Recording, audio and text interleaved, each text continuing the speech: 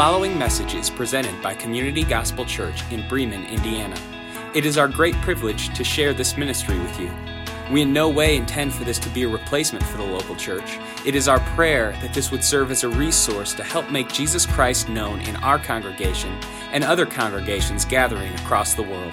For more information about Community Gospel Church, visit www.communitygospelchurch.com.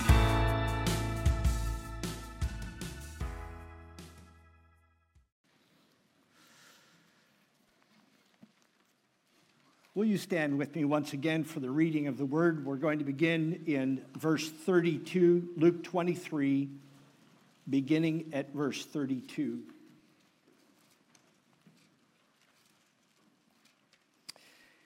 Two others who were criminals were led away to be put to death with him, and when they came to the place that is called the Skull, there they crucified him and the criminals, one on his right and one on his left.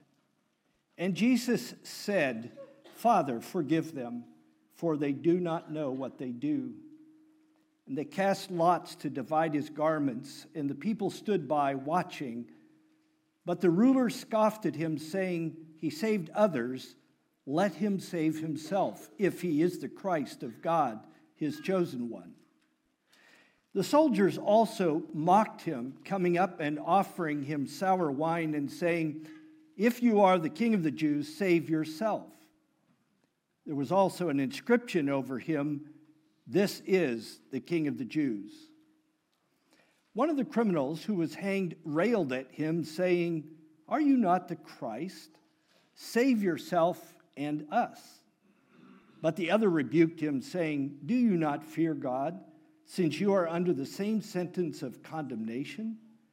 And we indeed justly, for we are receiving the due reward of our deeds, but this man has done nothing wrong." And he said, "Jesus, remember me when you come into your kingdom." And he, Jesus, said to him, "Truly I say to you, today you will be with me in paradise." It was now about the 6th hour, and there was darkness over the whole land until the 9th hour, while the sun's light failed, and the curtain of the temple was torn in two. Then Jesus, calling out with a loud voice, said, "Father, into your hands I commit my spirit." And having said this, he breathed his last. Now when the centurion saw what had taken place, he praised God, saying, "Certainly this man was innocent." Thank you. You may be seated. Each Easter, Christians around the world gather to read and to reflect once again on the centrality of the death and the resurrection of Jesus of Nazareth. This morning we are going to consider Luke's account of this event, but we invite you to come back on Friday evening when we're going to walk through the entire crucifixion event once again in our Good Friday service, and we share in that time. While on the cross, Jesus uttered 7 sayings, or 7 words that he spoke. Luke records 3 of them for us. And if we have the order correct, Luke gives us the first, the second, and the 7th. And so each of these is unique to Luke, and because of that, I take it that that is what he wants us to see and to understand about the meaning of the cross. And we'll look at each one of these this morning in order to gain an understanding of freshness in terms of the centrality of the cross of Jesus in our lives. As we listen to Jesus speak, as we hear him offering these words, what will he say to us today? The first meaning of the cross is simply that it is forgiveness. The meaning of the cross is forgiveness. So under the intense suffering and persecution of crucifixion, men would swear and curse and threaten and spit and do all kinds of things This was a normal reaction to events that were totally out of control at this point, but not Jesus of Nazareth. There was a composure there. There was a quietness, there was a calmness, there was a purpose in the way that he suffered that was evident to all. He was speaking, but if we listen closely, here is what he said. Father, forgive them. To forgive means to cancel a debt. When we break God's laws and we offend his character, we begin to chalk up an account with God. And it's an account that none of us is able to pay. So that what Jesus did on the cross was to take that debt that we owed, and he took it upon himself. Father, forgive them. The immediate application of these words is to those that were involved in those events. The Roman soldiers, the bystanders, those that had made the decision to put him there. The wording here would indicate that it probably was not just one occasion in which he said this. But as he suffered, he would say, Father, forgive them. And as they insulted him and made remarks about him and taunted him, he would continue to say, Father, forgive them. They were crucifying the Messiah, but they did not know it. They were crucifying the Lord of glory, but they did not know it. They have no idea what they were doing. That is the nature of our sin. And Jesus' prayer would indicate in our lives that in all sin there is some measure of spiritual blindness and ignorance. Even when we know what we're doing, do we really understand the offense that is to a holy and a righteous God? In fact, the New Testament would indicate this. Paul would say of the Jews in Acts 13, verse 27, for those who live in Jerusalem and their rulers, because they did not recognize him, nor understand the utterances of the prophets, that's the Old Testament, because they didn't recognize and understand it, it said they fulfilled them by condemning him. There was ignorance that was involved. Of the Gentile rulers in 1 Corinthians chapter 2 and verse 8, Paul says, none of the rulers of this age, that would be Pilate, and that would be the whole system that was a part of the Roman legal system at that time. For the rulers of this, none of the rulers of this age understood this, for if they had, they would not have crucified the Lord of glory. Father, forgive them. We find the first answer to this prayer right in the context here, verse 47, where as the Roman centurion witnessed the death of Jesus, recognized that he was a righteous man, an innocent man, the Son of God. Now, we don't know for sure, but I hope to see this centurion in heaven one day. That God was doing a work of grace in his life to bring him to a full realization of who Jesus Christ was. But what about us? Do we recognize the enormity of our sin? I don't know about you, but I grade myself on a curve. I think that, well, what I did, if they did it, it was wrong. If I did it, I have reasons. Don't we hear ourselves saying, oh, it's not that bad. It's just a mistake.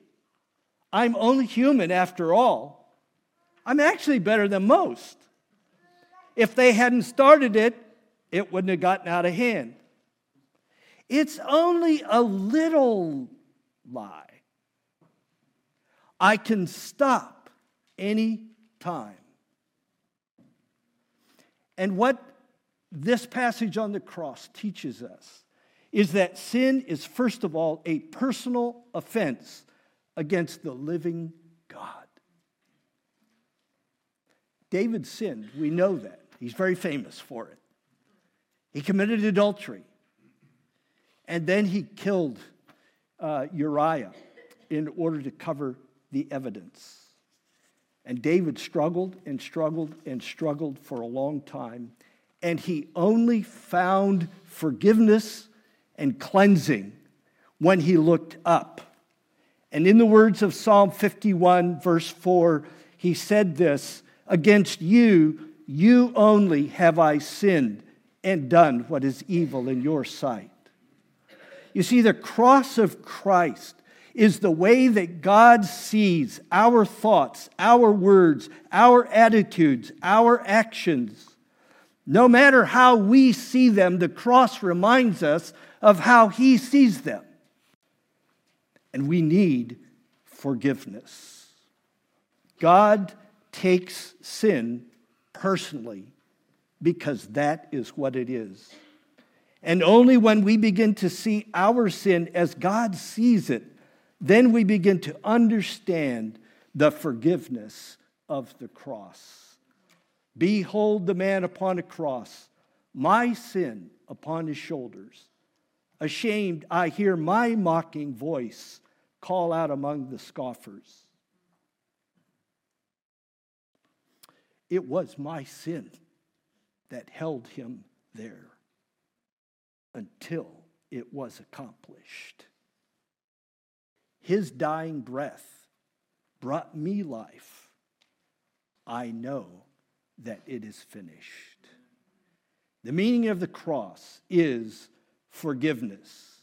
And it was this forgiveness for which Jesus prayed that became the foundation for offering salvation to all who believe. So in the second place, we see that the meaning of the cross is salvation. During the first 3 hours of the crucifixion, from about 9 to about noon, there were people that were milling about. There were the soldiers that were there. There were some of the Jewish leadership. There was a handful of Jesus' followers that were there as well. And there were interactions that were taking place during this time. The religious leaders would get together and they would call out in contempt, "He saved others, let him save himself." It's not the text, but they would say, "Ha," afterwards. And then the soldiers, they were used to this sort of thing. They were callous to the suffering of other human beings. And they saw the inscription above the cross and King of the Jews, ha, that's a good one. And so they called out, "If you're King of the Jews, show it by saving yourself." And they offered him cheap wine as a toast to his majesty. And this went on for some time. And that's why I think that all during this time, Jesus was probably repeatedly saying, "Wow, Father, forgive them. For they don't have an idea of the enormity of what they are doing and what they are saying." All the Gospels tell us that Jesus was crucified with criminals. These men, you must understand, were not shoplifters from Target. They were probably more like terrorists or revolutionaries of some kind. They were men who were hardened in battle, violent in nature, and committed to die for the cause that they believed in. And they began to say the same things. Verse 36, "Are you not the Messiah? Save yourself and us." Or verse 39, that's found in. And in all of these taunts, you have this challenge to Jesus that if you are who you say you are, well, why don't you save yourself and why don't you save us in the process as well? They did not understand that by not saving himself, Jesus was saving us. It was the only way that God could bring about in his holiness, his righteousness, his wisdom, the salvation that we needed to be reconciled to him. But there was an exception. And Luke, again, is the only one that really tells us this little moment on the cross as these three men suffered together. God did a work in one of these criminals. And we have no idea whether he could, how much he could lift his head or how much he could turn, because remember, they were impaled on these crosses at this time. But as he listened to his friend that was railing at Jesus, he turned to him in whatever way he could and said, "Do you not fear God, since you are under the same condemnation or the same sentence of condemnation?" And here are the key words: "And we indeed justly. For we are receiving the due reward of our deeds, but this man has done nothing wrong." And again, however he could then do that, he turned to Jesus the best he could. Having listened to this man say, "Father, forgive them," he said, "Remember me when you come into your kingdom." And Jesus said to him, "Truly I say to you, today you will be with me in paradise." Let me share with you 5 things that we learn about the salvation that Jesus provided on the cross. First of all, salvation is for those that turn to Christ. This man said, "Remember me." Having confessed his sin, having acknowledged his need, having seen who Jesus was, we don't know how much he understood, but he certainly understood that Jesus was a Savior, he was a Messiah, he was a King, and whatever he needed, this man had it. And he said simply, "Remember me." Number 2, salvation is immediate. Today, Jesus said to him in this wonderful promise, when we turn to faith in Christ, we receive God's gift of eternal life, both for now and forever. This man had no earthly life left to live. He was on the way out. He was close. But on that day, he received the eternal life that God offers in Jesus Christ. Thirdly, salvation is a relationship with Jesus. You will be with me. The evidence, the reality of our faith is not in a religion or a set of rules or belonging to the right denomination, even though each of these things may have a part to play in the way that we live out our faith. But the Christian faith is at the heart a relationship with God through the death and resurrection of Jesus Christ. It is personal in that regard. You will be with me, Jesus said. Fourthly, salvation is for all people. This man was considered to be the lowest of the low. The Romans did not typically crucify anyone else except the lowest of criminals. Jesus said, "You will be with me." He didn't say that to everybody that was around in the crowds in that day, but he said, "You will be with me." Fifthly, salvation leads to heaven. Paradise refers to the dwelling place of God. And where God is, we will be with him for all eternity. Now, the Roman centurion hasn't made his statement at this point, but up to this point, of all that were involved in the scene of the crucifixion, this most unlikely candidate was the only one that recognized and understood who Jesus Christ was. And it is in his example that we see the salvation that Jesus was providing on the cross. In the 1990s, Rosaria Butterfield was a tenured professor of women's studies and feminism at the University of Syracuse. She was comfortable with her radical left views and the girlfriend that she was living with. She began to write a book and do research about the radical right to expose its approach of hate. This project brought her into contact with a 70-year-old pastor and his wife at the local Reformed Presbyterian Church. They opened their home and their hearts to her. She began to read the Bible voraciously because you need to understand your enemy, right? And so she read it, and you know what happened when she started reading? God began to plant seeds into her heart. The love of God, the gospel of Jesus Christ. And as she wrestled over a long period, it would be over 2 years before she worked her way to personal faith in Christ. And along the way, she ran into a point. She wondered, is salvation for a person like me? And one night she bowed. She says in her own testimony, that night I prayed and asked God if the gospel message was for someone like me too. And the title of her book, her testimony, is The Secret Thoughts of an Unlikely Convert.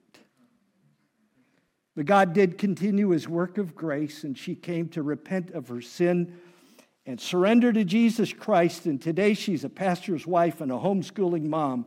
But she started as an unlikely candidate to be a follower of Jesus.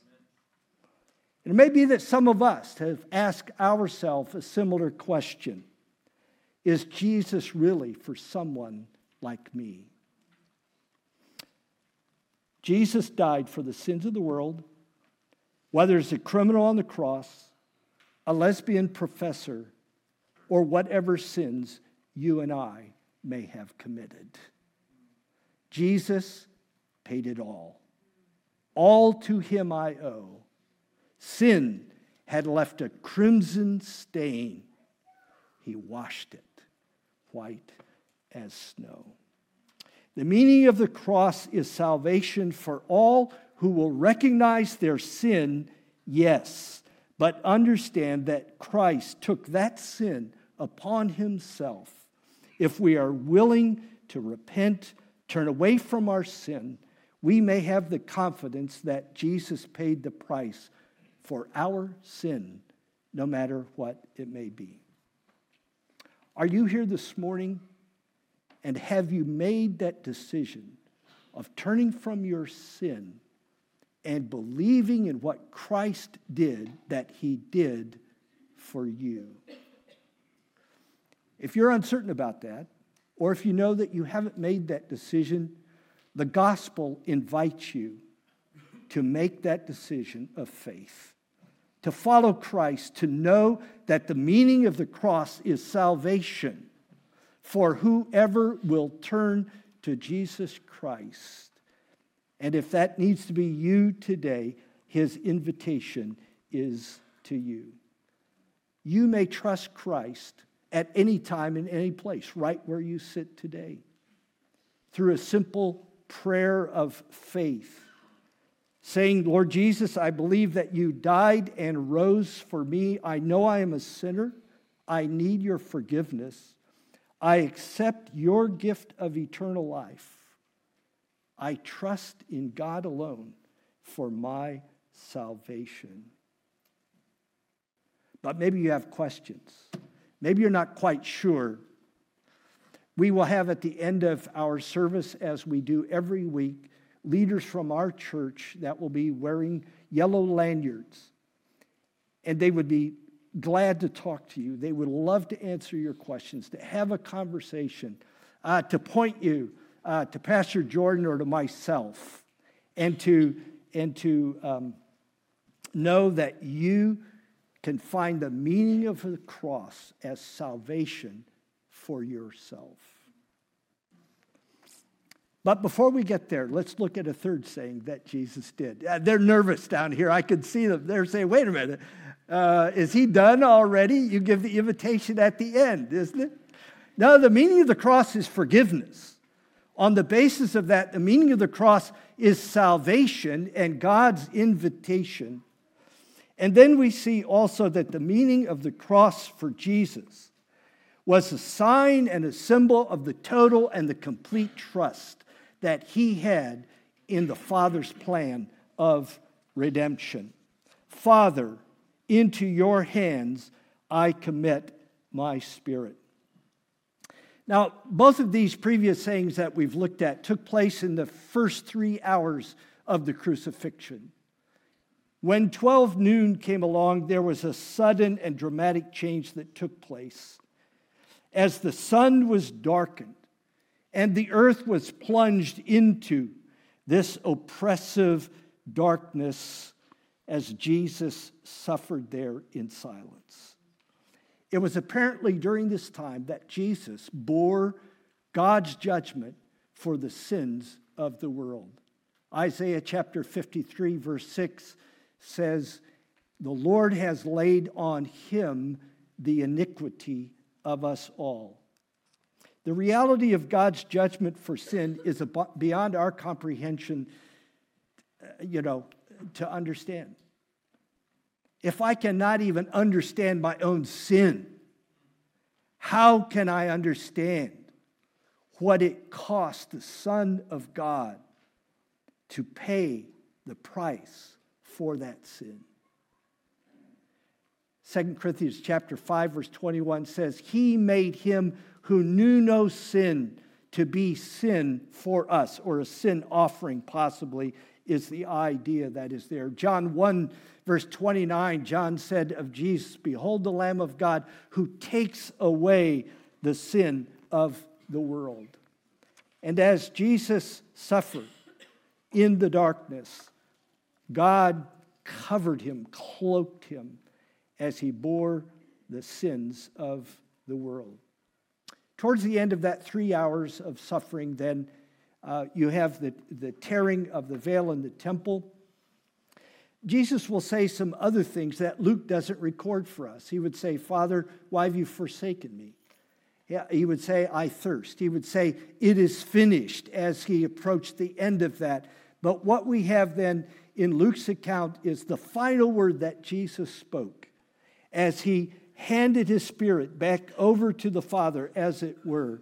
Quoting from Psalm 31 and verse 5, he said with a loud voice, crucifixion usually was a way of dying that they were so weak they could even hardly talk.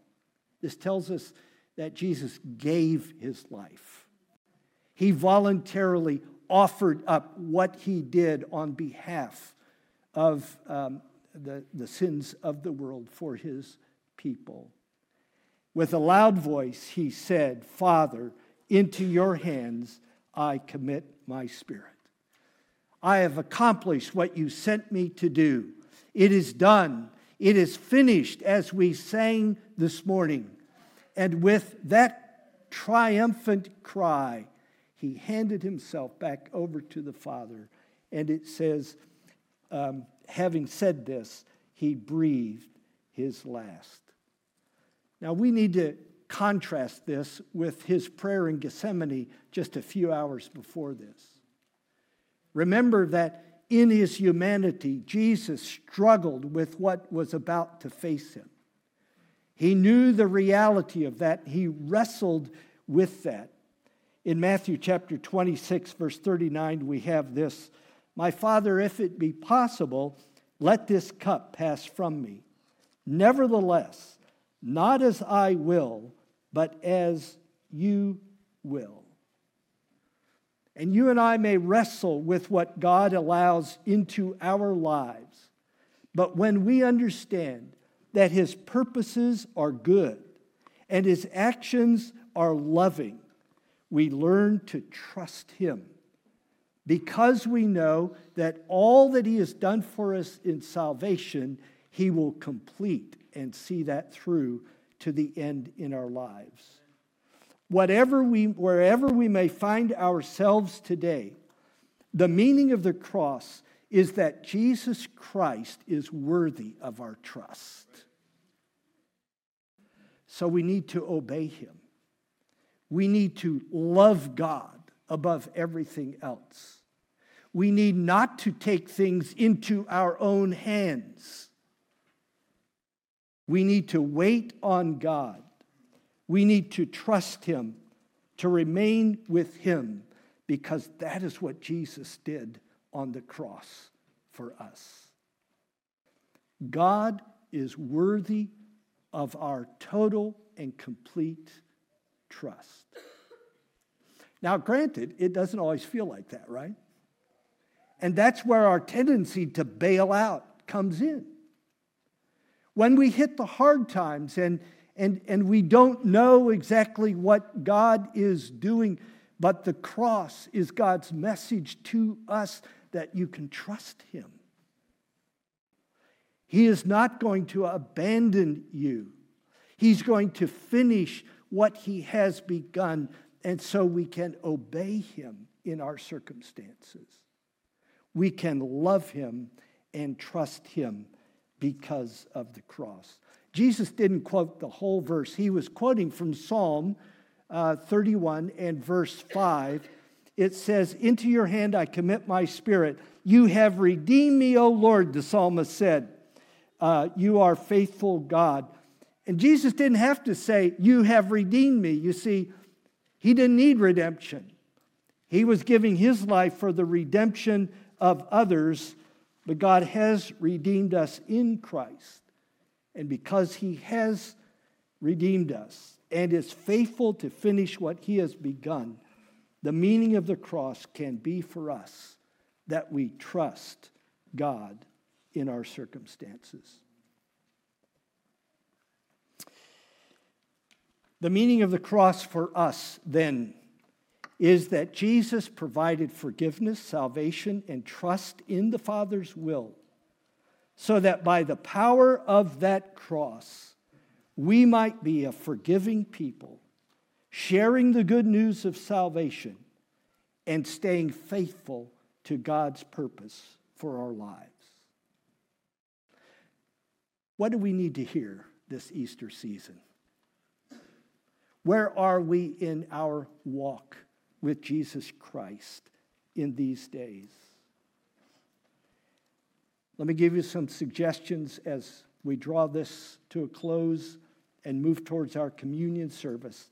Number one, again, if you do not know Christ as Savior, God is moving in your heart. Would you come to Christ? Would you make that decision of personal faith in Him for your eternal salvation? The meaning of the cross is forgiveness and salvation. For those of us who know Christ, are we forgiving people? The meaning of the cross is forgiveness. And Jesus forgave so that we might share His nature. And that means not only that individual incident, but we need to be a forgiving person.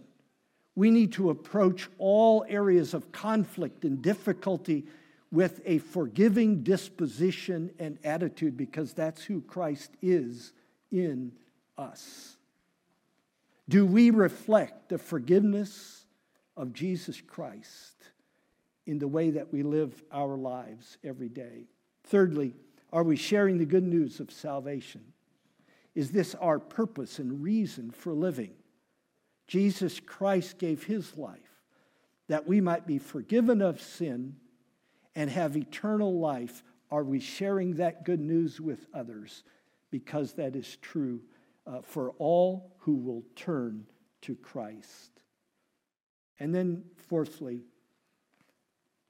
are we staying committed to God's purpose for our life?